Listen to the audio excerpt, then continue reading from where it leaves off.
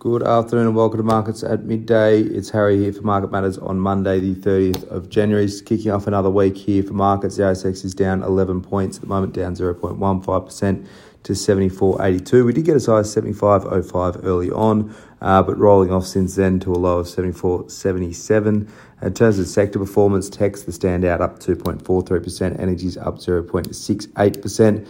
The worst performance, staples down to 0.77%, materials down at 0.55%. In terms of what's doing well, on a stock front, Paladin PDN is up 6.52%, WiseTech WTC is up 4.9%, and Telix Pharmaceuticals TLX up 4.84%.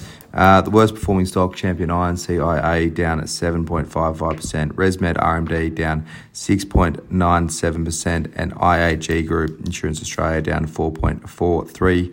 IAG and Suncorp a little bit weaker on some issues in New Zealand, some storms there, and that's going to impact claims in this period as well.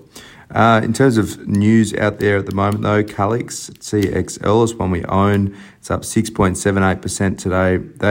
They're taking part in a solar project, solar methanol project in Australia, along with Australia and German partners. That's earned them a $40 million government grant, split half and half with the Australian and German governments.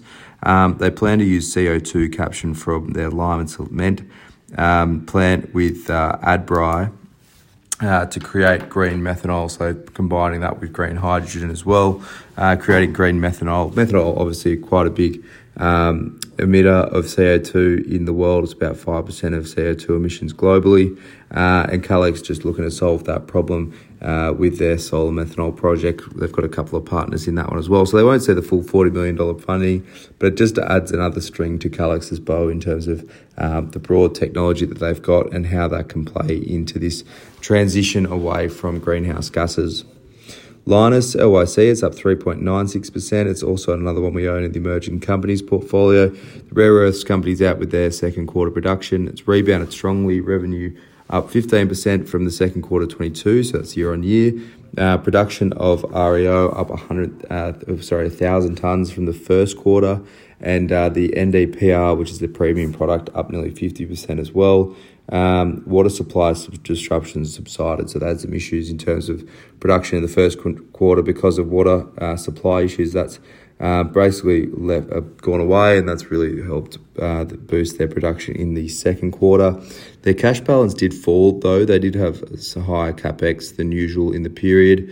Underlying prices mostly flat, but they did say that they've seen prices increase since the end of the quarter, back end of that quarter, and into 2023 as well. So puts them in a pretty good spot heading into the third quarter and into the second half.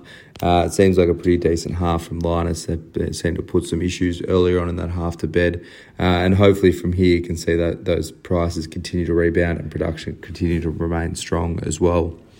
Just quickly on Metcash as well, MTS is down 3.1%. It's one of the biggest layers on the consumer staples sector today, which is the worst performer.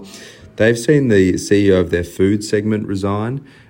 He's looking at opportunities elsewhere. He's been in that role for 5 years, and he's been at Metcash for a very long time as well.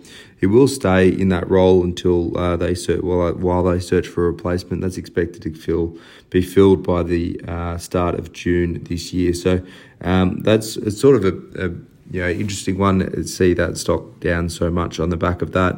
I guess he's been around a while and he's enjoyed by the market, but he isn't the top dog. So I imagine Metcash will be filling that position with a pretty well-suited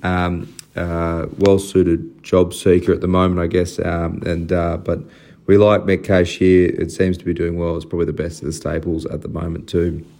In terms of international markets, Japan's Nikkei is up 1.91%. US futures are a little bit weaker, down 0.15%, basically across the board. Not a great deal of data tonight, but it is a big week of economics data throughout the week. We've got a couple of central banks making their rate calls later on. US job openings will be closely watched later in the week as well. Tonight there is EU sentiment data, but we'll see how much that moves the dial overnight tonight. But for now, that's all for Markets at Midday for your Monday. Hope you enjoy the rest of your day, and as always, look out for the Market Matters reports.